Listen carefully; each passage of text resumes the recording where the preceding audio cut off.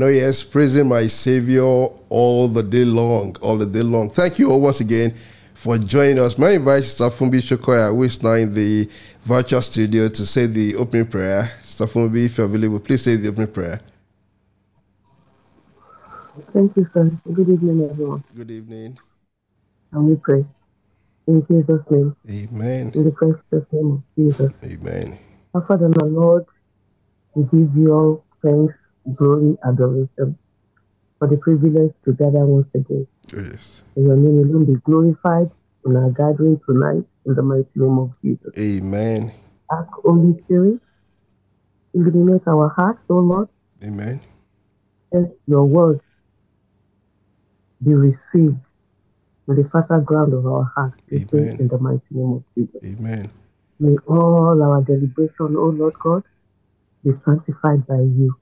Amen. May we have better and true understanding of who you are and who we are meant to be in the mighty name of Jesus. Amen. We pray for others who are yet to join, that you will remind them and you bring them on board quickly to share even in this gathering, in this awesome book that you have privileged us to have and discuss upon in the mighty name of Jesus. Amen. At the end of this gathering tonight, O Lord, may your name alone be glorified. Amen. That by the time we come together again tomorrow, we have better reason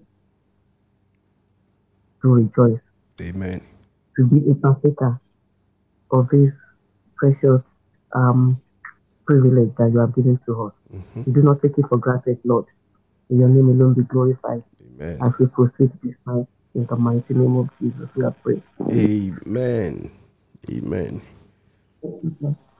Thank you very much, Sister Fumbi, for saying the opening prayer. And thanks to all who have just joined us now. We are gathered together to read yet another chapter in the book, Christiana's Journey. Let's unmute our microphones if you're in a place where you can unmute your microphone.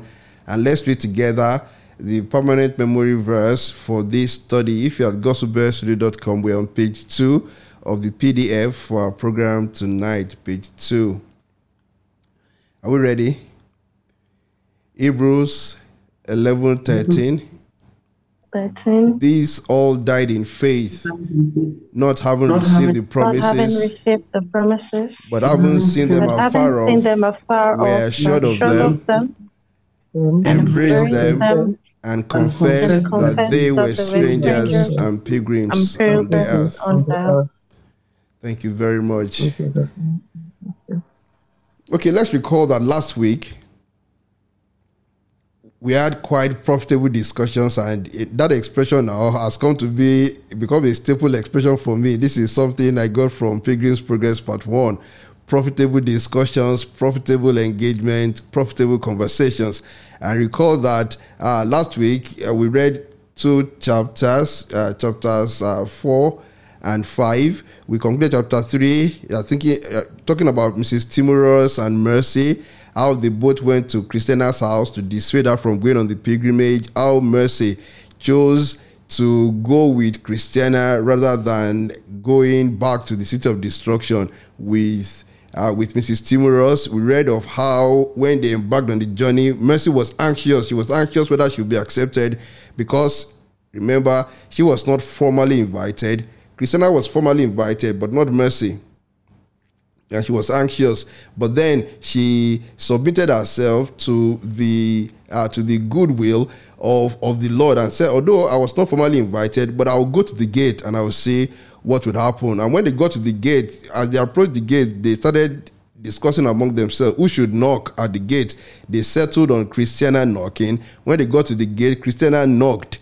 The door was open to Christiana after she had knocked a number of times. But even as they were knocking, there was a dog barking nearby. They almost gave up the knocking. They were afraid of the dog. They were also afraid of displeasing the owner of the gate, the man, the Lord of the way. So they summoned courage, and Christiana continued knocking. Christiana was admitted, and her children, but not Mercy. So it appeared that all of Mercy's fears came true at that time, and then she started knocking fiercely. She was knocking. At the same time, Christiana was interceding for her, and thankfully the door was finally opened to her, and she was admitted into the narrow gate, the wicket gate, and they were warmly welcomed by the Lord of the Way. At some point, they raised a very important question, both Christiana, Mercy, and the boys. The question was, well, dear Lord of the Way, why do you have a dog there, that fierce dog, barking and attempting to dissuade people from going, from approaching the wicket gate? And the Lord of the Way explained to them, look, that dog does not belong to me. It belongs to the enemy. And the enemy has sent that dog to dissuade people from coming near the gate. But you know what? I always offer timely help. That's what the Lord of the Way explained to them, that he would offer to pilgrims approaching the wicket gate timely help and deliverance from that dog. And indeed, immediately the Lord of the Way spoke, that dog ran away. He ran away. According to this author, said the dog ran away to harass some other pilgrims. And from that, we took courage that although there may be doubts and fears on the way to the Lord, whenever we are trying to approach the Lord, we must bear in mind that they are just mere barkings of a toothless dog, a dog that cannot do any harm to the pilgrim. So today, let's continue our reading. Now, the pilgrims, Christiana, Mercy, and Christiana's boys, they've left the house of the Lord of the Way. They are now continuing their pilgrimage. They will soon arrive at the house of the interpreter. Remember the house of the interpreter from Pilgrim's Progress Part 1, but we are going to find new experiences in this place today. But even before they got to the house, they had some experiences that we need to reflect on. So, Sister Domi, you are still reading tonight, and as we continue, we are breaking this into so many parts, but we're going to read and then discuss. I invite you all to pay attention to almost every paragraph. What you're going to find about Christiana's journey is that it is not as elaborate in terms of length compared to Pilgrim's Progress Part 1 in terms of the length of it. So you find that so many things are put into few paragraphs. So one has to pay attention. So please pay attention. I'll be asking the class and everyone at GospelBells as well. You can always join us by tapping the WhatsApp widget. I'll be asking you what lessons you can draw from each part of the reading. So if you are ready, we are starting on page 2, Journey to the House of the Interpreter. Sister D. Good evening, sir. Good evening, everyone. Good evening. Journey to the House of the Interpreter. I saw in my dream that they went on their way, and even the weather was comfortable for them. Then Christiana began to sing, "Blessed be the day that I began a pilgrim for to be, and blessed also be the man that he thereto moved me. This true, 'twas long ere I began to seek to live forever, but now I run fast as I can. 'Tis better late than never. Our tears to joy, our fears to faith, are turned as we see. Thus our beginning, as one said, shows what our end will be. My sons, you transgressed. Now there was on the other side of the wall that fenced in the way, along which Christiana and her company were to go, a garden, and that garden belonged to the owner of the barking dog, of whom mention was made before. And some of the fruit tree that grew in that garden shot their branches over the wall, and being ripe, those that found them gathered them up and ate them to their harm. So Christiana's boys, as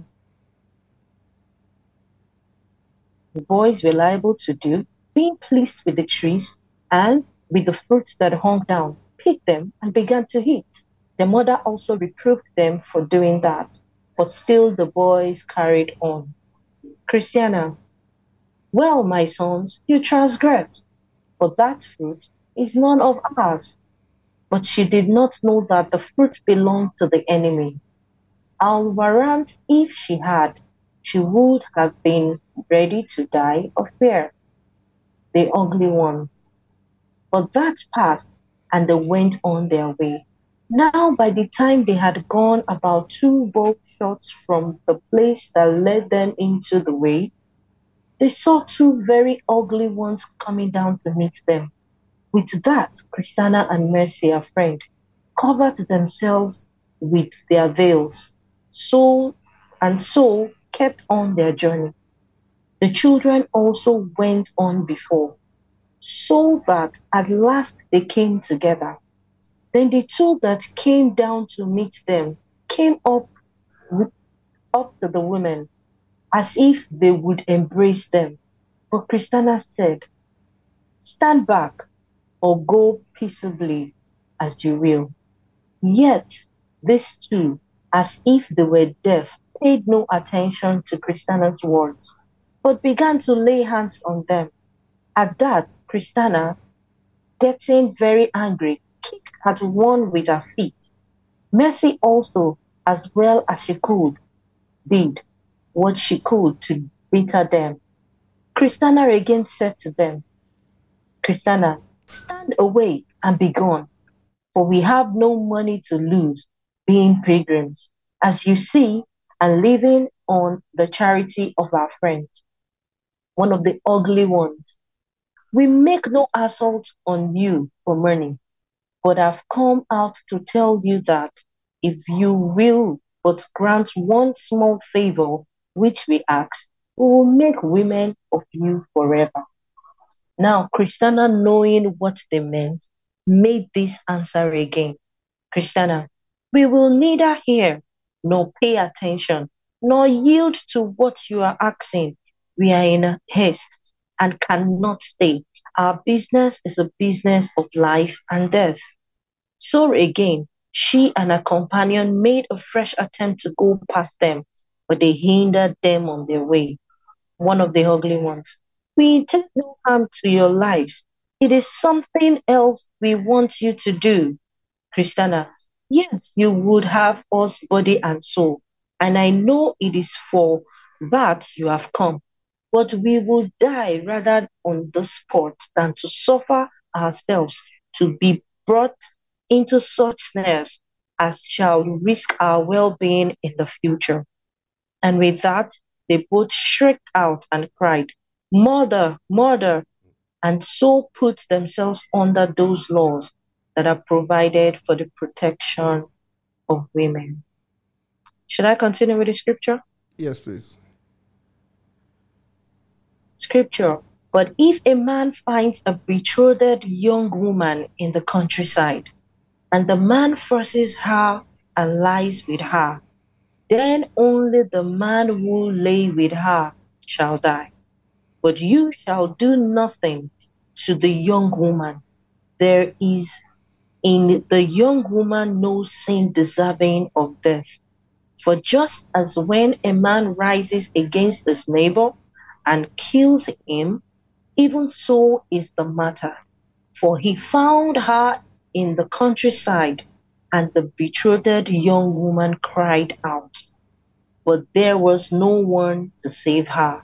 Deuteronomy 22, verse 25 to 27. But the men still made their approach to them with a desire to overcome against them. They therefore cried out again. Now they being, as I said, not far from the gate to which they had come, their voice was heard from where they were. Therefore, some of the house came out, and knowing that it was Christiana's voice, they made haste to her relief. But by the time they were within sight of them, the women were in a very great scuffle. The children also stood crying by. Then he that came to for their relief called out to the ruffian, saying, What are you up to? Would you make my Lord's people transgress? He also attempted to hold them, but they made their escape over the wall into the garden of the man to whom the great dog belonged. So the dog became their protector. This reliever then came up to the women and asked them how they were. So they answered, "We thank you, priest, pretty well, only we have been somewhat frightened. We thank you also for coming to us to help us. Otherwise, we might have been overcome." So after a few more words, this reliever said as follows: Reliever, I marveled much when you were entertained at the gate above, seeing you knew that you were only weak women, and that you have not asked the Lord for a conductor.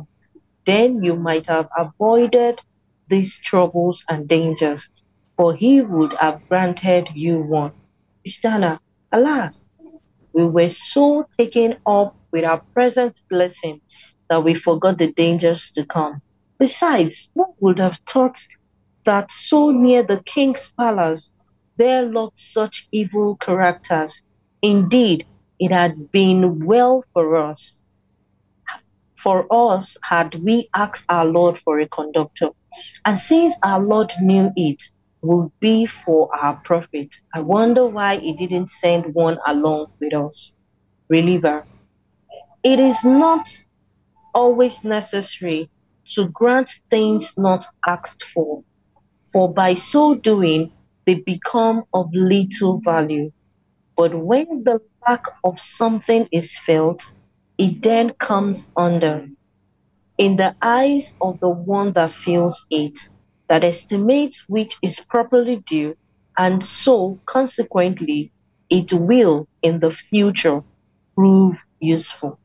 Had my Lord granted you a conductor, you would not have bewailed that oversight of yours in not asking for one, as now you have need Do so. all things work for good and tend to make you more weary. Christiana, shall we go back again to my Lord, confess our folly, and ask for one? Reliever, your confession of your folly I will present with him.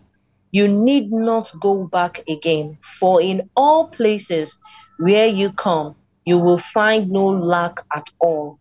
For in every one of my Lord's lodgings, which he has prepared for the reception of his pilgrims, there is sufficient to provide them against all evil attempts. But as I said, it can be asked by them to do it for them, and this a poor thing that is not worth asking for. Scripture, thus says the Lord God, I will also let the house of Israel inquire of me to do this for them. I would increase their men like a flock. Ezekiel 36, verse 37. When he had said this, he went back to his place, and the pilgrims went on their way. Mercy, what a sudden blank is here. I thought that we were past all danger and that we should never see sorrow anymore. Christiana, your innocence, my sister, may excuse you, but as for me, my fault is so much the greater in that I saw this danger before I came out of the doors and yet did not provide for it when provision might have been had. I am much to be blamed. Mercy, how did you know this before you came from home? Please explain this riddle to me. Christiana, of course I will tell you. Before I set foot out of doors, one night I lay in my bed. I had a dream about this, for I thought I saw two men, much like this as ever any in the world would see, stand at the foot of my bed, plotting how they might prevent my salvation. I will tell you their very words. They said, it was when I was in my troubles.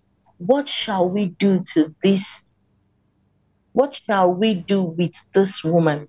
For she cries out, waking and is sleeping for forgiveness. If she is allowed to go on, as she begins, we shall lose her as we lost our husband. This, might have put me on guard and have provided when provision might have been hard. Mercy, well, as by this neglect we have an occasion given us to face our own imperfections, so our Lord has taken occasion to take manifest the riches of his grace. For he, as we see, has followed us with unasked for kindness and has delivered us from their hands who were stronger than we by his mere good pleasure. Now, when they had talked a little more, they drew near to a house which stood in the way, which house was built for the relief of pilgrims, as you will find more fully related in the first part of this records of the pilgrim's progress. Okay, thank you very much, Sodiomi. Thank you for reading so beautifully. So we have an account here at the beginning of this edition of Christiana's Progress that has been arranged as chapter 6. First, we read of Christiana singing, and that should remind us of Christian, right? In Pilgrim's Progress Part 1, Christian would always break into songs at every momentous occasion. And when they left the place of the Lord of the Way, Christiana began to sing. And what a beautiful song she sang, saying, "Blessed be the day I began to be a pilgrim. Blessed be the man who moved me to be a pilgrim. It was long before I began, but now I'm running as fast as I can. It is better late than never." And of course, there is so much truth in that. The important thing is for people to come to the pilgrim way. Yes, it is true. It is instructive. It is profitable to remember the Lord in the days of one's youth. But it is much more profitable to remember Him and to be on the pilgrim way. And Christiana sang, saying, "It is better late than never. Our tears to joy, our fears to faith." And that's our prayer as well, that will be our own portion. But now let's look at that first part as we are going to go through this text. So if you're at GospelBellsRadio.com, we are on page 3 now. And I want to ask you, while we were reading this, what came to your mind? What do you think those fruits represent when Christiana's boys they saw pleasing fruits and they picked them and began to eat them? On page 3, so Christiana's boys, as boys are liable to do, being pleased with the trees and with the fruit that hung down, they picked them and began to eat. Their mother also reproved them, but still the boys carried on. The mother said to them, "My sons, you transgress." Why did she say that? Why did she stop them from eating those fruits? And do you think she did enough to stop them from eating it? I mean, you're going to find in the paragraph describing the fruit there, saying something about where the fruits came from. But it would appear that even Christiana did not fully understand the nature of the fruits at that time or where they came from. But there was a reason she gave for reproving our boys from eating those fruits. She said, "My sons, you transgress. You transgress." I mean, what do you think those fruits represent? And what reason did Christiana give for reproving her sons, for exhorting them not to eat the fruits? And did she do enough, in your own opinion, to stop them from eating those fruits? If you're at GospelBellsRadio.com, please you can join us on WhatsApp. Just tap that WhatsApp widget and send in your contribution. You can attempt to answer these questions. My sons, you transgress. It's very important for us to pay attention here. We are going to come across this much later on in the story. The matter of the fruits here. So what do you think the fruits represent here? You can scroll to page 3 if you're at gospelbellsradio.com, to page 3 of that PDF, and then you're going to find some context there. Because immediately they left the house, immediately they left the place of the Lord of the Way, who then said, they remember that last week we concluded at the point where the Lord of the Way fed them and set them on their way. Now we read that there was on the other side of the way, they found a tree and some fruits on the tree, and the boys as boys are liable to do, picked the fruit and began to eat. So, what do you think the fruit represent? What reason did Christiana, their mom, what reason did she give for reproving them for eating the fruit? And do you think she did enough to stop them from eating those fruits? As you know, this book is a book of symbols, and I mean, usually you don't find a wrong or right answer. You just find an answer that aligns as closely as possible with biblical interpretation. So, what do you think the fruits represent? What do you think the fruits represent? Do you think that Christiana? What reason did Christiana give for stopping for reproving the boys from eating the fruits? And did she do enough to stop them from eating the fruit? As I said earlier on, we're still going to find ramifications for this in latter part of this, in some other part of this text, of this book of Christiana's journey. I mean, very clearly, if you look at what Christiana said, they said, "My sons, you transgress, for the fruit is none of ours. It's none of ours." So you see that Christiana stopped them from eating the fruit because, well, it was not theirs. They did not buy it. They were not given, and they did not take permission to take the fruits. So you see that at this point, Christiana considered those fruits as merely something belonging to another person, and that the boys did not take excuse before eating them. I mean, as a matter of being polite, you do not want to take, even if the fruits appear available to everybody, you don't want to just take it without asking for permission. I think that is the level at which, or rather from which, Christiana viewed the matter at that time. And he said, you transgress. Transgression would basically mean, oh, you are in error, you have done something wrong, you transgress. That fruit is none of ours. You ought to have asked permission for it before you take it. But the boys did not ask permission, they just took the fruit and they ate it. So we can now look at the concluding paragraph under that head. It says, but she did not know that the fruit belonged to the enemy.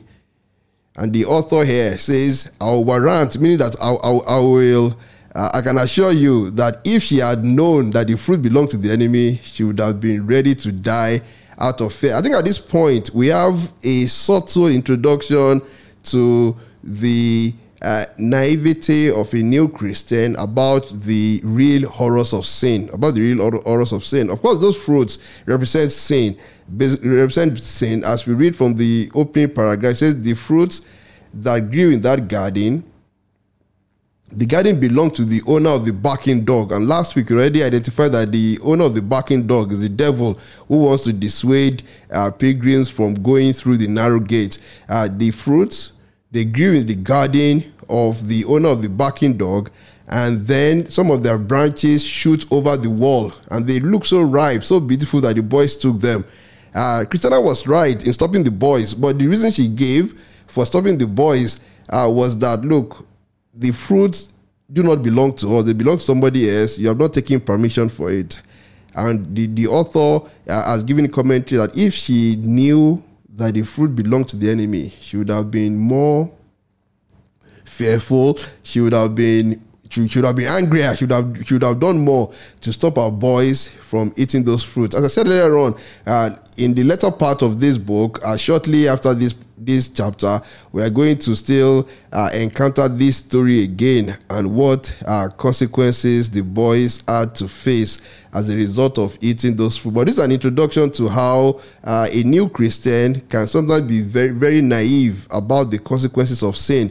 Something that she knew grew from that garden, but just felt it was just a matter of, oh, you didn't take excuse. She did not take it as a matter of life and death. And sin is indeed a matter of life and death. Of course, this is a theme that will be developed later on when we come to other parts of this book. Now, let's talk about the ugly ones. The ugly ones here.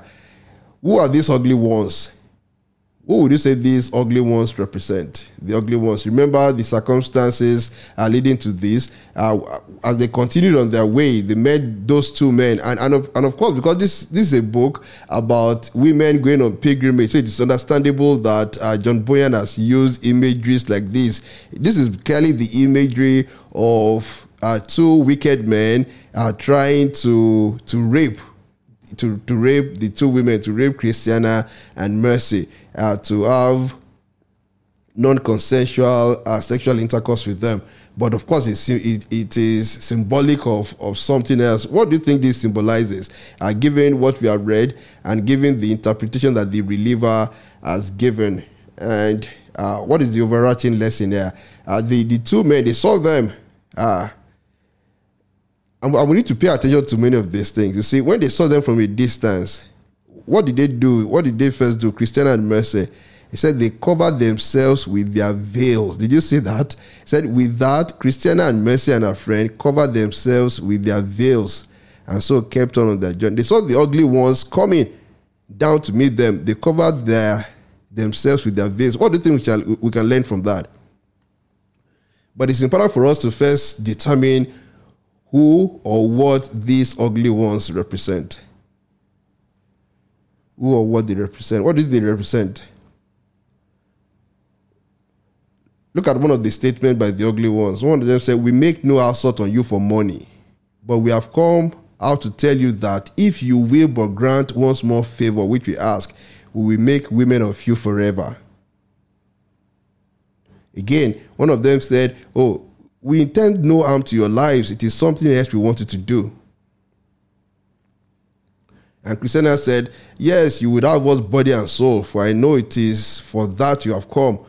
You will have us body and soul." Of course, this man, on a literal level, just wanted to have like sexual intercourse with them. But Christiana said, "No, you would have us body and soul." Who do you think these ugly ones represent in the life of a pilgrim? Is that a pilgrim who has embarked on the pilgrimage? Somebody on the pilgrimage, these ugly ones who wanted to, have their way with the pilgrims. What do you think they represent in the life of a pilgrim? What do you think they represent, these ugly ones?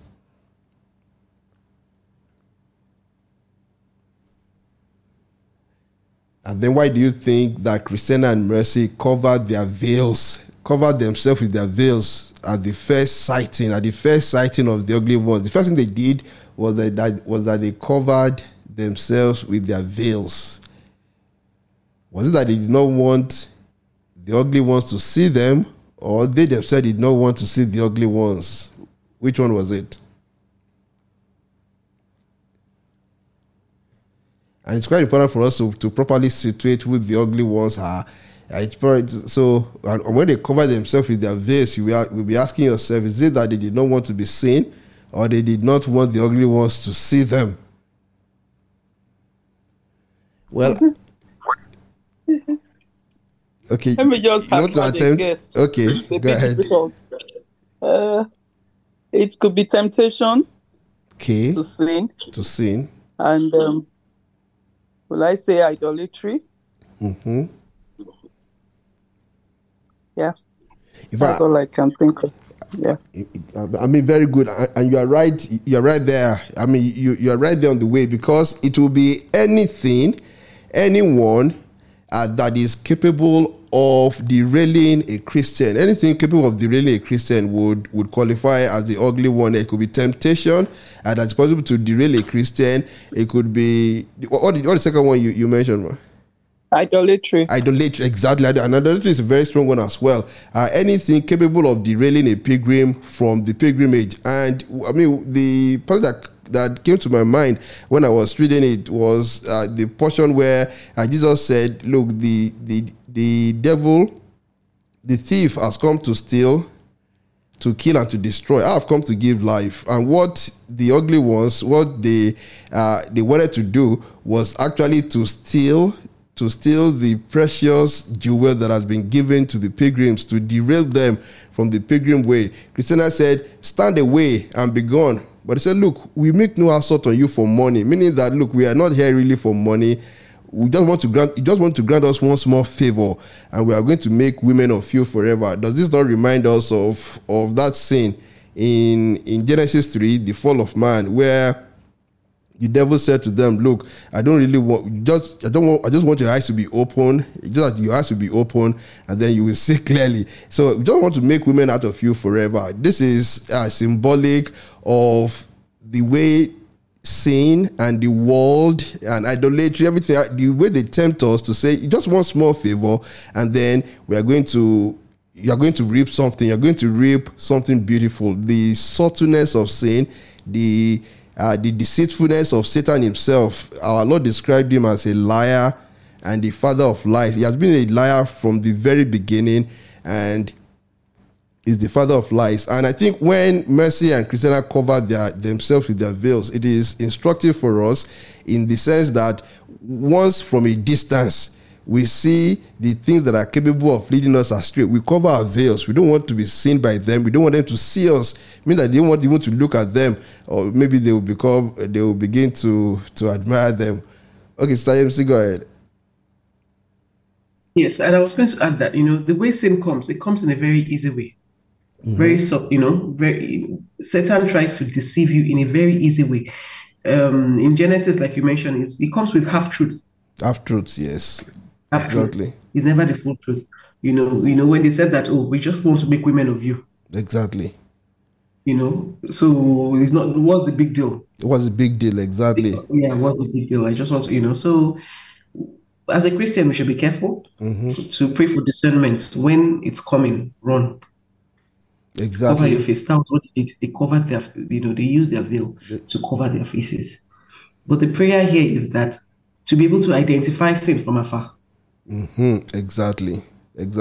So I mean, that's a very important point as well. That they, Mercy and Christiana, saw the ugly ones from afar, and that's what our Lord said. Be watchful and prayerful. Our Lord did not just say be prayerful. He said be watchful as well. Be watchful and prayerful. And the watchful Christian is the person who, from a distance, can identify the ugly ones. Even from a distance, can know these are the ugly ones. I better cover myself with my veil so that I don't even look at them. Remember what that person wrote. Somebody said that I've made a covenant with my eyes, not to look at unworthy things. And from a distance, you're able to identify the ugly ones and cover our veils. And now you see that although sin comes to us softly, sometimes persuasively. Now, these are the ugly ones. First, they came trying to persuade them. This paragraph that CMC quoted, when one of the ugly ones said, just grant us one small favor and we will make women of you forever. That's always the first part, where Satan comes in a subtle manner, trying to negotiate and saying, look, trying to negotiate, of course, lying because he's the father of lies, and saying one small favor. And you see, the small favor is for them to abandon the pilgrim way, to do something that is against the will of the Lord of the way. That's not one small favor. He wants to actually rob them, to steal, to kill, and to destroy. And then making that false promise. But then it soon graduates from that subtle plea, from that subtle negotiation to what? To violence. When Christiana resisted him again and said, look, we will neither hear. Okay, can we discuss this? On page 4, Christiana, we will neither hear, nor pay attention, nor yield to what you're asking. I think there's something to note here in all the expressions she used. We will neither hear, nor pay attention, nor yield to what you're asking. We are in a haste. We cannot stay. Our business is a business of life and death. So, in saying we will neither hear, nor pay attention, nor yield, it will appear that she's saying the same thing, but is she actually saying the same thing here? We neither hear, nor pay attention. So it will feel like when they got to them, at the moment where the ugly ones were negotiating with them, persuading them. And of course, this is an imagery of the relationship between maybe a wicked man, a sinful man, and an innocent woman. And it's the same way, all of us, we can understand that, where a man with bad intentions approaches a lady and says to her, look, I just want to be good to you. I really like you. And I mean, persuading the innocent lady, to trade away her chastity. And this Christiana is replying by saying, well, I will neither hear nor pay attention nor yield. And even in that sense, we can interpret the use of the veil in more than one ways, where you find that even well-meaning, innocent maidens, ladies, would not even want to be seen by these wicked men. They cover themselves up. They don't even want to attract the attention of the ugly ones. They cover themselves up. So in the covering, you find a Christian covering himself, not wanting to see what is undesirable, what is tempting, and not also wanting to see and not wanting to be seen at the same time. Not wanting to see and not wanting to be seen. And both are profitable. And so Christiana said, well, we are not going to hear you, nor pay attention, nor yield.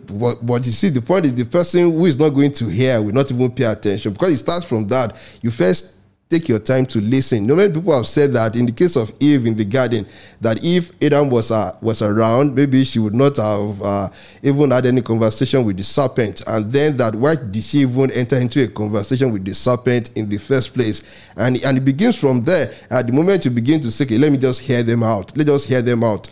And the culture will always say to us, how can you know something is bad when you have not tasted it, when you have not engaged with it, and when you've not even heard what I have to say? How can you say it is bad? How can you say it is bad? So I love what you said there, Mr. MC, that we need discernment to be able to identify from afar, what is ugly, what is sinful, what is not of the Lord. So from afar, once you already see from afar, this is not of the Lord, this is ugly, this is of the devil, you don't even want to hear at all, you don't want to even pay attention, talk less of yielding. So if we don't hear, we're not going to pay attention, and if you don't pay attention, we're not going to yield. I think not wanting to hear, not saying that I've made a covenant with my eyes not to look at a maiden, or not to look at something ungodly. That's always a profitable thing to do. So again, we are still at the stage where the stage of persuasion. Oh, we want to make women of you, just a small favor. And Christiana is saying, no, we're not here, we don't pay attention, we not yield. And then it says, so again, she and her companion made a fresh attempt to go past them. They made a fresh attempt to go, but they hindered them on their way. Now you see that it's becoming more physical. It's becoming more violent. And that's the way it develops. Satan tries. He comes to us to tempt us and says, oh, do this, persuade. And once you stand your ground, you find that, well, it becomes like that roaring lion. It becomes angry and then wants to assert himself. And the ugly one said, well, we intend no harm to your lives. There's something else we want you to do. Christiana said, yes, I know you would want us body and soul, but we would rather die on this spot than suffer ourselves to be brought into such snares as shall risk our well-being in the future. And this is something that we should underline, which we all know very well, I believe, all of us being pilgrims already, that sin is such a snare. What's a snare? A snare, like a net. Who can remember what happened to Christian when they veered off the narrow way? They saw some pleasant land. At some point, if you remember, in Pilgrim's Progress 1, they were walking, and then at some point, it became so difficult. The road was very rough, and there was so much pain.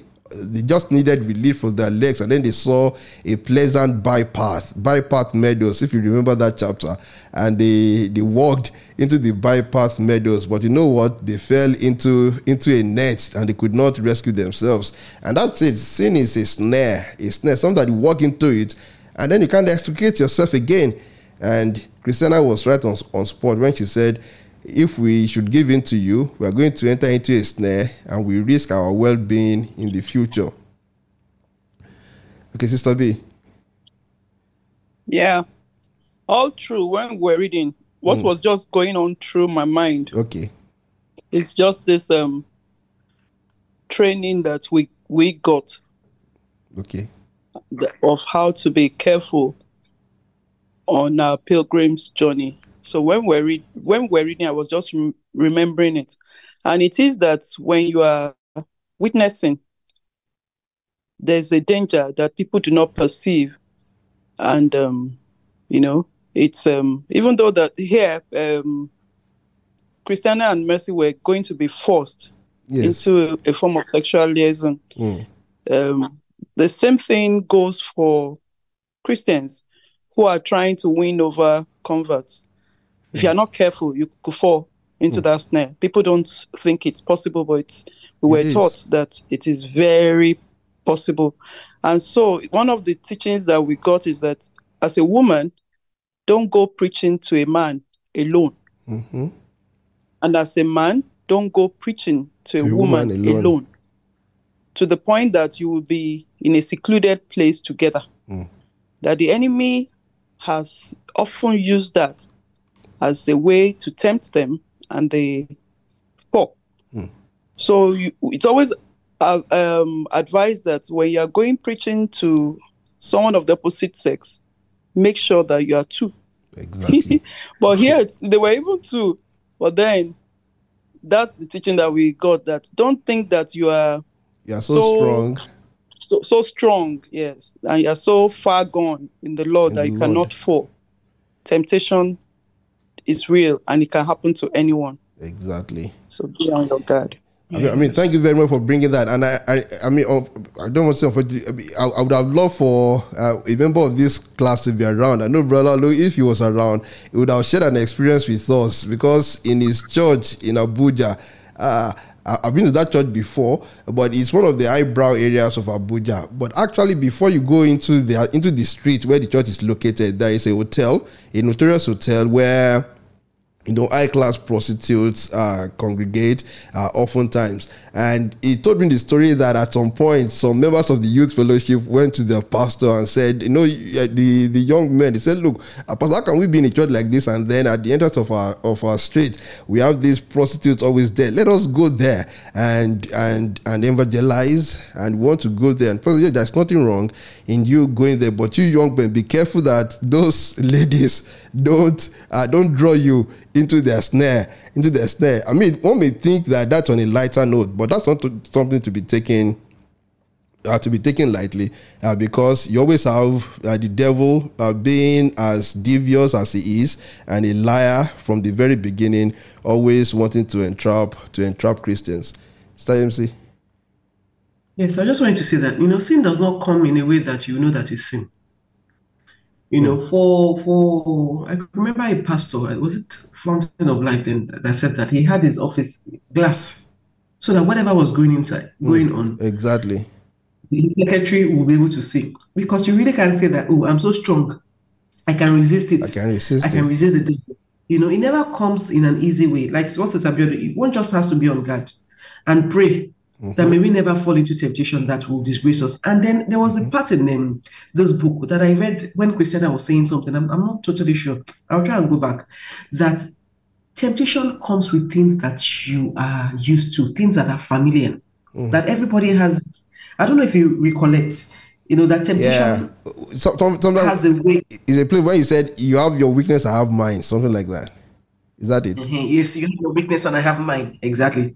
So sin will come in a place where you are weak. And no one should just say that, oh, I'm so spiritual, I'm just too strong, I can't fall. Exactly. It's just like grace. Exactly. Yes. It is by grace. I remember. Sorry. Go ahead. I remember Pastor Adeboye saying categorically that the Lord warns him never to hug a woman. And then also that when he's having counseling, the door must be opened, and there must be also somebody else there until one particular day that God asked him to hug one particular woman. And after hugging the woman burst into tears. That she was just thinking of going to commit suicide. Wow. So the thing is that God, they were being asked that one needs to pray. What was his name now? Somebody came to advisor or something. The advisor? The reliever. The reliever, okay. Came to them to say that they didn't ask God. Exactly. That otherwise that wouldn't have happened to them. So it's something that we need. I've said it before, and I keep saying it, that God gave me a way out, which I think all of us is a way of escape. That every day before you set out for your house, pray against temptation.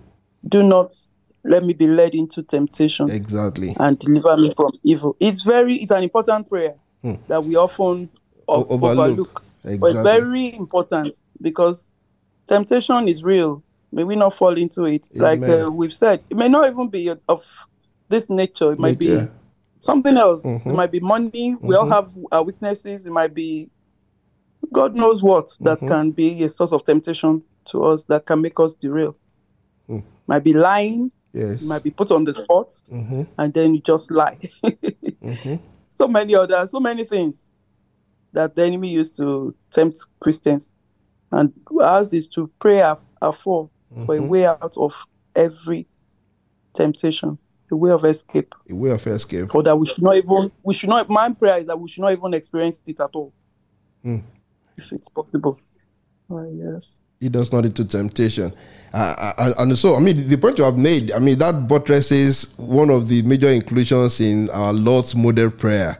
And lead us not in temptation, but deliver us from evil. So it's an important prayer. Deliver us from evil. And we're going to find that the point you just made is actually the main point of this part of the book. Because if you listen to everything that the believer said to them, that's the exact point it was making. In fact, let's look at this. How did they experience deliverance from these ugly ones? Because it turned physical, and they had to fight them physically. And it says, and with that, they both shrieked out and cried, "Murder, murder!" And so they put themselves under the laws of those that are provided for the protection of women. Now, in their crying out, they showed that that would symbolize the spiritual warfare. They were crying out and they did not just submit to the temptation. And that's a lesson there. Even temptation comes, we are not just to keep quiet and depend on our own strength. Meaning that by our own strength we cannot conquer. So you have to cry out for help. And when a person is saying murder, in a case like that, if a woman is about to be raped, the woman who is crying help, or rapist, the woman is not crying, she's crying for help. Just like a person who is about to be robbed as well, or to be molested anywhere. When the person cries help, or armed robber, or rapist, that's calling for help. That's calling for help. And I think the lesson here is to call for help. There is a hymn that says, "Yield not to temptation, for yielding is sin. Ask the Savior to help you. And then he will rescue and he will save you." But even after they called, the men still made their approach to them with a desire to overcome against them. Therefore, they cried out again. And then the author writes, saying that because they were not far from the gate which they had come, their voice was heard from where they were. Therefore, some of the house came out, and knowing that it was Christiana's voice, I think this is comforting as well for us who are believers. Our Lord said, "My sheep knows my voice, and I know them." And I know them. So our Lord knows us. So when we cry out, he knows that, oh, that's one of my children in harm's way. And we quickly send the reliever, and said they made haste to our relief. But by the time they were within sight of them, the women were in a very great scuffle. The children also stood crying by, a great scuffle. And that should remind us, I think, Sister B, you always cite this scripture that we have not struggled with sin to the point of death. That's what it says. Look, none of you has resisted to the point of death, meaning that we are called to resist sin and temptation, so fiercely with all our strength. And of course, with all the strength given to us by the Holy Spirit, just continue to struggle against it, because help will surely come. All the forts for I'm coming, Jesus signals still. Meaning, whatever you are fighting against, by the strength of the Holy Spirit, just say, by your grace we will. And then we keep struggling, and help will surely come. And in this case, help came for them, and the reliever called out, said, "What are you up to? Would you make my lost people transgress?" And you see, the devil is very devious, but you see, at the voice of the Lord, the devil will always run away. And they heard the voice of the Lord's servant, and they took to their heels. They went to that house, the house where that dog was barking from. So the reliever said, "Well, you did not ask for a conductor when you're only weak women, let's not see this as just, addressing women, but addressing pilgrims. We are all weak. Our Lord did say it, the spirit is willing, but the flesh is weak. Everyone who is still in the flesh is weak in the matter of sin. Let him who thinks he stand take it, lest he fall. So you are weak people, but you did not ask your Lord for a conductor. And that's the point that Sister B was making the other time, that every morning, every moment, you should be asking God, Lord, keep me from temptation. Help me to identify the ugly ones from afar, like Sister said earlier on, that from afar, help me to identify who the ugly ones are from afar, so that I can cover myself with the blood of Jesus. I can veil my eyes from seeing them. I can know not even to listen, talk less of paying attention, talk less of being persuaded by them. So you don't ask for a conductor. Now, some people may ask the question, well, if you know that there is danger on the road, that's talking to God, that there is danger on the road, do I need to ask for a conductor? You wish me well, you want me to arrive safely, you don't want me to fall into temptation, but do I still need to ask for help? Do I still need to ask for a conductor, as the reliever said here? Because that's exactly what Christiana said. He said, we are so taken up with our present blessing, we forgot the dangers to come. Besides, who would have thought that so near the king's palace there lurked such evil characters? And that's the danger. The temptation is always present everywhere. Don't say, we are so near, or even we are in the church, or I'm in the midst of godly people or fellow pilgrims. Maybe I can lower my guard. You must have heard stories of horrible sins taking place among children of God in churches, in Christian fellowships, between brothers and sisters in the Lord. And it is not, we are not to look at them and say, such evil people, not even to say such hypocrites. Yes, some people, but it is it's a temptation that is clear and present every time. So much so that we are not to say, so near the king's palace there can be no evil, so near the king's palace there can be no temptation. No, we have to always be on guard. So let's look at the response of the reliever to the question of God not granting things not asked for. Things not asked for. The reliever said to them, well, you did not ask for a conductor. But Christiana said, if you are with us on page 5, Christiana said, I wonder why he didn't send one along with us. That's what Christiana said. Said, and since our Lord knew it would be for our profit, I wonder why he didn't send one along with us. And that's quite a logical question. And that's a question that not only unbelievers would ask, but some believers too. Because as we continue to know more of the Lord, sometimes you wonder, well, if the Lord, of course, knew everything from the very beginning, and he knew that I would face this thing on this day, why did he not send a conductor? Why did he not send somebody to warn me, to alert me? Or even if he alerted me, why did he not alert me even more forcefully? I would have listened. Because you recall in this story that Christiana herself later on recalled that she had those dreams. Do you remember?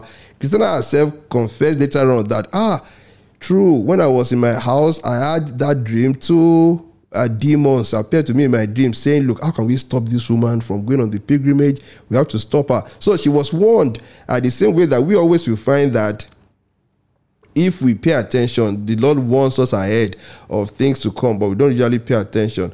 But Christiana asked this question. She said, look, since our Lord knew it would be for our profit to have a conductor on the way, I wonder why he didn't send one along with us. And then the reliever answered saying, well, it is not always necessary to grant things not asked for. Do you agree with that?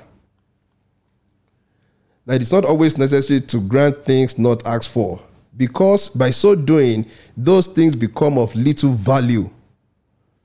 But when the lack of something is felt, it then comes under in the eyes of the one that feels it, that then that person gives proper estimate to it. And so consequently, it will in the future prove useful. The reliever said, had my Lord granted you a conductor, you would not have bewailed that oversight of yours in not asking for one, as now you have need to do so. So all things work for good, and tend to make you more weary. And I think the lesson from here, what the deliverer is basically saying is that you did not ask for a conductor. And so you are falling into this problem. But now this problem has taught you the need to always ask for a conductor. So all things work for good. It is not that the Lord will let us fall. He's the one who is able to keep us from falling. But even when we fail to ask for things, it is the way of our Lord to make us go through experiences that will make us realize the folly of our ways, or to make us realize the error we have made. And from that experience, we now learn not to make those mistakes again. And that's exactly what has happened there. They did not ask for help. They just sat down and they said, okay, we'll be on our way. They did not say, okay, as we go on the way is dangerous. They want to send a conductor to help us. They did not ask. Now they met with those ugly ones who almost physically assaulted them, but the Lord has rescued them. And the reliever is now saying to them, well, by not asking for a conductor, you were almost molested by these ugly men. Now this experience will teach you to always ask for a conductor. And I love that we have already mentioned this earlier on, that it is of utmost importance for us to every day say to the Lord, please lead us not into temptation. Ask the Savior to ask for grace, the grace to stand firm, to identify the ugly ones from afar, and the grace not to fall into sin. Okay, any more contributions on this? Thank you very much. I think we have done a perfect work on this part. This is a part that we shouldn't forget. We shouldn't forget at all. And thank God that we have brought out all these important aspects of this. I mean, I've said this earlier, it's also important for us to pay attention to what the Lord is saying to us, sometimes in dreams. I mean, God has a way of speaking to each of us, and it is important for every Christian to understand how the Lord speaks to him, how the Lord speaks to her. It was after the fact that Christiana now recalled the dreams she had of those two ugly men trying to derail her from the pilgrim way. I mean, if she had remembered while she was speaking with the Lord of the way, she would have brought it up and said, look, I remember that I saw a dream, two men who were adamant on derailing my pilgrimage. Please, can you help me so that if I come across them, they will not be able to harm me? But she did not remember. She did not ask for help. It was after the fact that she remembered. So this should also admonish us to pay attention to how the Lord speaks to us. Okay, we can move on now to the arrival at the house of the interpreter. There are so many beautiful things said at the house of the interpreter. We'll see how far we can go, and then we continue tomorrow. Okay, Sister Deomi, arrival at the house of the interpreter.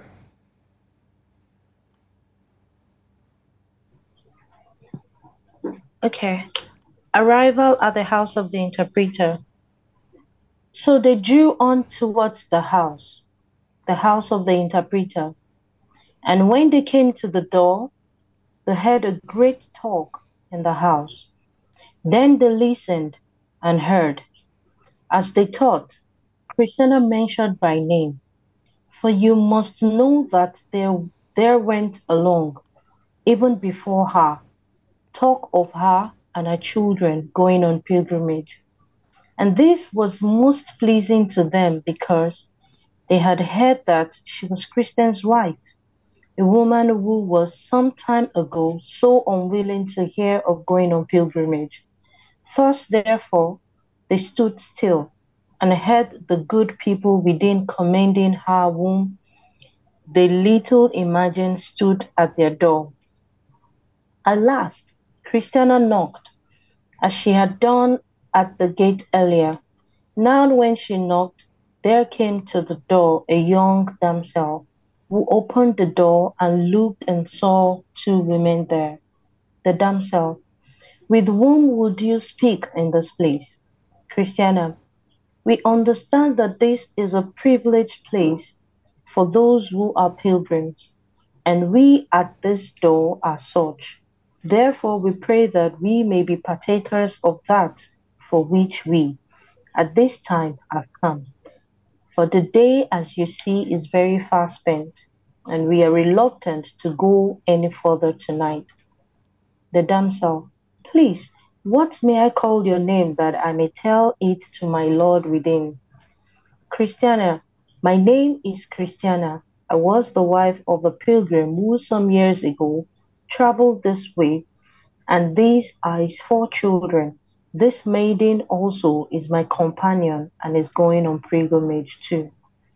Then Innocent ran in, for that was her name, and said to those within, Innocent, can you imagine who is at the door? There is Christiana and her children and her companion, all waiting for admission here. Then they leaped for joy and went and told their master. So he came to the door, and looking at her, he asked, are you Christiana whom Christian, the good man, left behind when he took a pilgrim's life? Christiana, I am that woman who was so hard-hearted as to slight my husband in his troubles, and left him to go on his journey alone. And these are his 4 children. But I myself have also come, for I am convinced that no way is right but this one. The interpreter, then is fulfilled what is written of the man that said to his son, go to work today in my vineyard. And he said to his father, I will not, but afterwards repented and went. Matthew 21, verse 29. Christiana, so be it. Amen. God made it a true saying with me, and grant that I may be found at the last in peace with him, without spot and blameless. Interpreter, but why are you standing at the door? Come in, you daughter of Abraham. We were talking about you just now, for news has come to us before how you became a pilgrim. Come, children, come in. Come, maiden, come in. So he brought them all into the house, and when they were inside, he bid them sit down and rest, which when they had done, those that attended to the pilgrims in the house came into the room to see them, and one smiled and another smiled, and they all smiled for joy that Christiana had become a pilgrim. They also looked at the boys, and they stroked them with their hands all over their faces in token of their kind reception of them. They also did the same lovingly to Mercy, and bid them all welcome into the master's house. Okay, so let's take a short pause here. And isn't it so beautiful the way this has been expressed there? Mm-hmm. And one smiled, and another smiled, and they all smiled for joy that Christiana had become a pilgrim. What does that remind us of from the Bible about people coming into repentance? Can you recall anything? That heaven rejoices over one person that repents. Exactly, that heaven rejoices over one person that repents, and then that the smile and the joy of that father, the father of the prodigal son, who was just overjoyed at the return of the prodigal. And I think one lesson for us is that should be the same joy in our own heart as well when people come into the fold of Christ. That kind of welcome should just be such pure joy at the realization that one sinner has come to repentance, and that's so important that we should be as joyful as those in heaven on the account of people coming to repentance. I mean, most times we are like the brother of that prodigal, that we say to ourselves, this person also come. Well, we got there before this person. How can we be sure this person has truly repented? Or how is it fair that this person who has been such a notorious sinner is now admitted into the fold? Or how is it fair that this person who has been so notorious, who has even acted against the church, has now been admitted into the church and is now given such a leading role? I mean, the case of Saul of Tarsus will come to mind when the Lord brought him into the fold of Christ. And we should just learn from this example to be as welcoming of unbelievers as these people here. And again, look at this. The news of Christiana's pilgrimage had gotten to the house of the interpreter, they were actually speaking about her. And here it says that when she got to the door, she actually listened. They who were in the house did not know that Christiana was already there. She listened to them, and can you imagine the joy that must fill her heart to know that, oh, they were speaking about her in such glowing terms. And that's the same way we must say it. Do you know the joy that will be in the heart of a sinner who is coming to Christ? You know, when the person is coming to Christ newly, the person is taking doubtful steps, unsure steps, and saying, look, is it the right thing for me to do? But if the person senses that, oh, the people inside there, they are most eager to welcome me, they are looking forward to welcoming me, they're already talking about me in glowing terms. They're already saying, look, that lady has now come to faith in Christ. We're going to welcome her whenever she gets here. You know, that's going to encourage people to come into the church. But when from outside, people try to listen in, and what they are hearing us say inside, it's not something pleasing, it's not something God glorifying, or where they had, we're actually deriding them or speaking ill about them, you see, we are going to be dissuading them from coming into the house. But in this case, Christiana was overjoyed when she listened in to what was being said inside the house of the interpreter, and she heard them saying wonderful things about her. Now, here in the house of the interpreter, we are going to find a number of parables, just like we witnessed in Pilgrim's Progress Part 1. And I'm hoping that those parables, we are going to reflect on them very deeply. We are going to take one of them tonight, the man with the mock rake. We are going to read that. Just that we have this on WhatsApp. Thank you, Mommy, to join us today. This is what she has written. She said, one hymn says, Christian Mati Wasimi Larin Otalowa Mashora. Yes, and that's the Yoruba version of Christian seek not yet repose. You are in the midst of foes, watch and pray. And that will speak to the discussions we had earlier on about those two ugly men who attempted to attack Christiana and Mercy. That there is not a time when we should not be asking for the help and the grace of God. We want him as our conductor to always be with us so that we do not fall into temptation. Okay, the man with the mock rake. Let's see what we can learn from this. What's the point that the interpreter is trying to make here? Please let us all pay attention to this. You know, everything said in the house of the interpreter is always like a parable. So the man with the mock rake. But in this case, we also have an interpretation of it. Okay. The man with the mock rake. After a while, because supper was not yet ready, the interpreter took them into a significant room and showed them what Christiana's husband, had seen some time before. Here then they saw the man in the cage, the man and his dream, the man that cut his way through his enemies, the picture of the biggest of them all, together with the rest of those things that were once so profitable to Christian. This done, and after those things had been somewhat digested by Christiana and her company, the interpreter took them aside again, took them first into a room where there was a man that could look no way but downwards, with a mock rake in his hand. There stood also one over his head, with a celestial crown in his hand, and offered him that crown for his mock rake.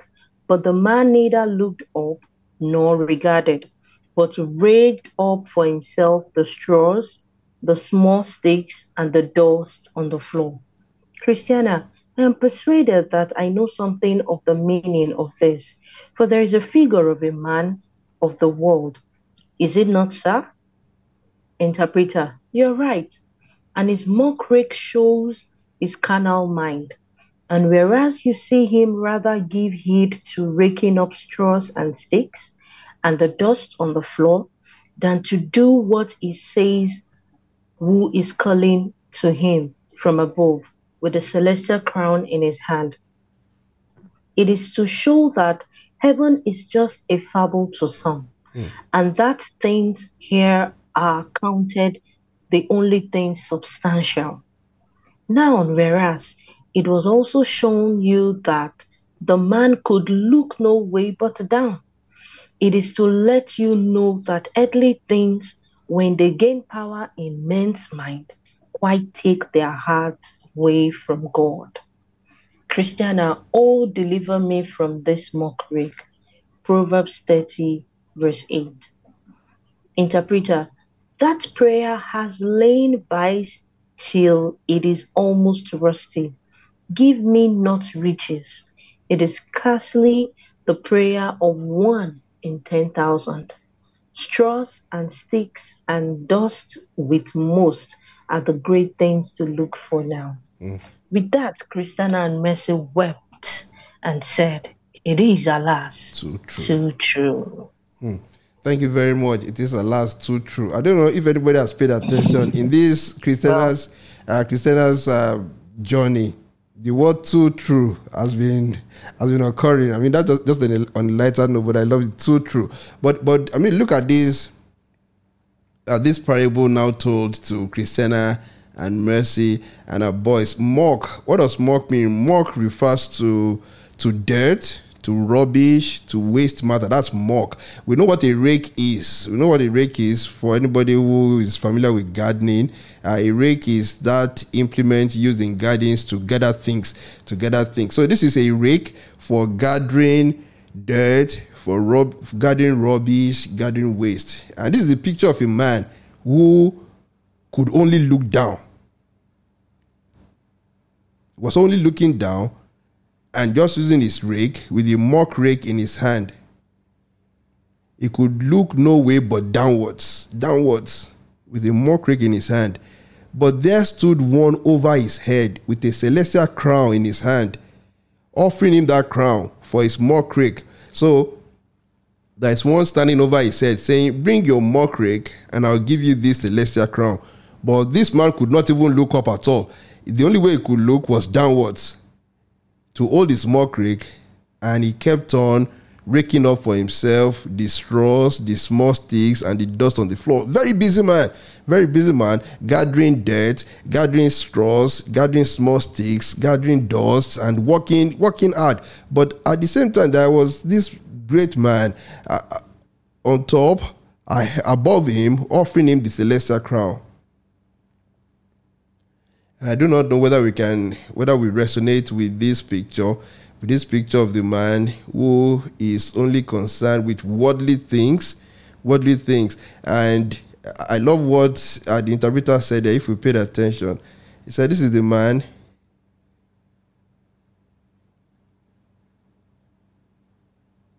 he said it is to show that heaven is just a fable to some, and the things here are counted as the only substantial things. And that's something we're going to engage with in the world.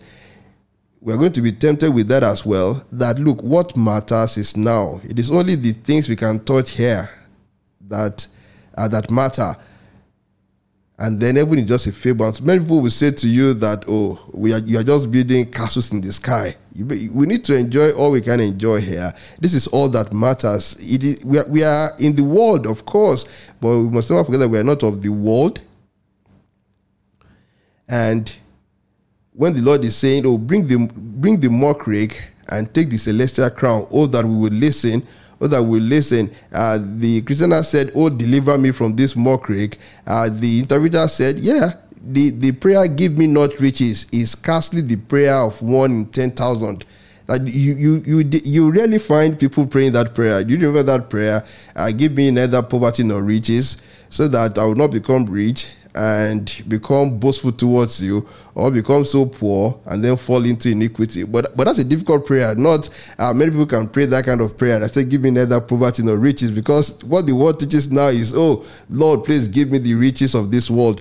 And any Christian who is teaching that, give me not riches, people will say, are you sure you know what you are doing? Because it must be shown in this world that you are your father's children. You must have all the wealth of this world to prove that to prove that you are your father's children. What's the lesson there?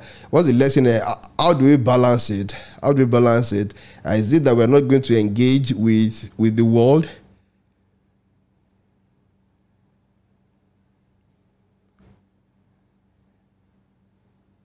And what's the lesson there? Is that we're not going to engage with the world?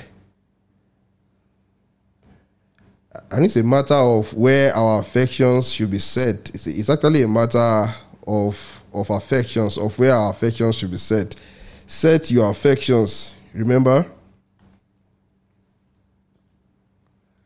Set your affections on things above, not on things on the earth. Set your affections on things above, not on things on the earth. And what I'm going to find, what we find with the case of the man with the mock rake is that it's a man whose affection is set squarely on the things here in this world, and those things pale into insignificance when compared with the celestial crown. And that's the reminder that we also got from Pilgrim's Progress 1 at the Vanity Fair.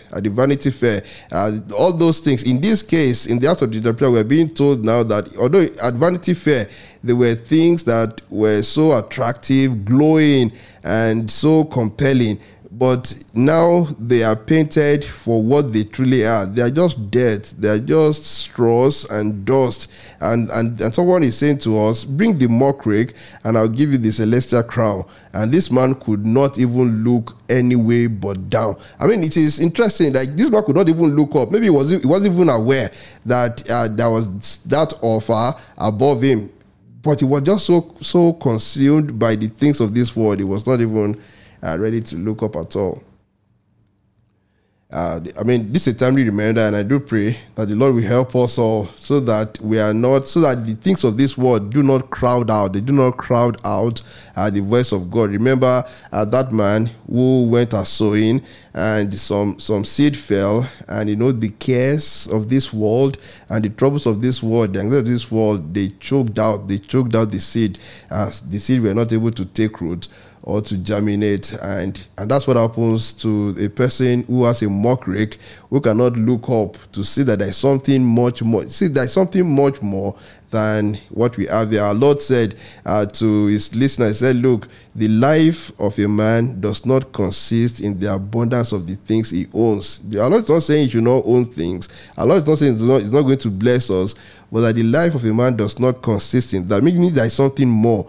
And blessed are they who, in addition to enjoying God's blessings here, also have God's approval. Blessed are they. But you see, they are the poorest who are not approved by God. They are the poorest who are not known by God, but who have everything in this world. And they are blessed who, even not having as much as they would want to have in this world, but they have treasures in heaven. Of course, and I pray that the Lord will lead us, grant us grace not to be preoccupied with the things that are passing. The apostle wrote saying that now that you know that all these things will pass, what sort of man ought you to be? Okay, tomorrow by the grace of God, we look at the spider on the wall, the case of the hen and the chickens, the butcher and the sheep, the garden of flowers and field crop, then the robin's mouth. I love this, and I look forward to us discussing this tomorrow. And I believe we are going to have more time to look at all of these parables, and then the tree with the rotten inside tomorrow. Many parables told there. And then there is a closing part tomorrow of the message in the House of the Interpreter, where afterwards, they kept saying, no, you are more beautiful than I am. You are more beautiful than I am. And I think that's something we need to discuss and to examine whether it is something that applies to us as well. Thank you all so very much. Who would Valiant be? If you have any closing thoughts, just type it out on WhatsApp or in the chat room, and we'll read it out after singing this closing hymn, To Be a Pilgrim.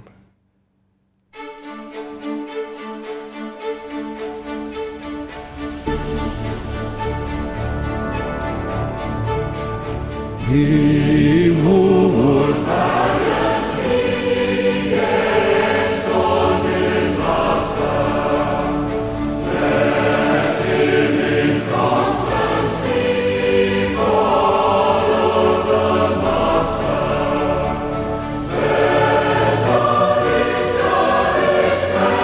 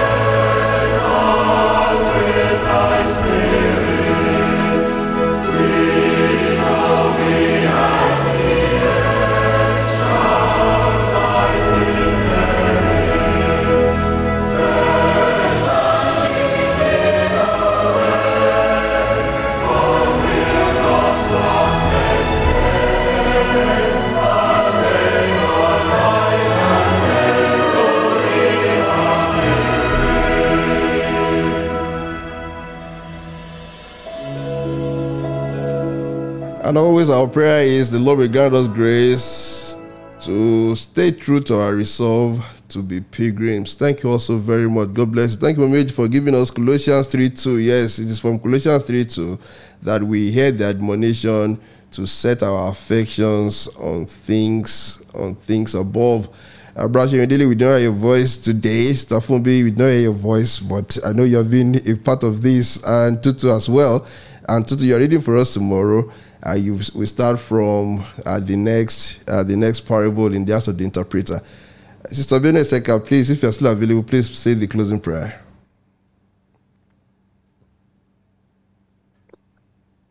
Let us pray. Okay. Father, we thank you for yet another opportunity that has been given to us to read together Christiana's pilgrimage. We thank you for all the lessons we have learned this evening. We thank you for all that you have reminded us of. Thank you, Lord. That is important. Father, please help us to avert every form of temptation. Amen. With every temptation, your word tells us that you have a way of escape. Mm-hmm. Please, let us always recognize those means of escape and take it. Amen. Whenever temptation does come. Amen. But please, as much as it is possible, let it not come our way in the mighty name of Jesus. Amen. Never let us yield to any form of temptation, no matter how mild or minor it might seem, in the mighty name of Jesus. Help us keep our focus on you and not be derailed in the mighty name of Jesus. Amen. Deliver us from evil and help us in all our ways to be truly making our way to you for eternity's sake. In Jesus' mighty name, we pray. Father, we are going to sleep. We ask that you protect us from every form of harm that there could be, spiritually and physical. Do not let evil befall us in any form and all our loved ones, far and near. We say thank you, Father, for answered prayers. Thank you, Lord. In Jesus' name we pray. Amen. Amen.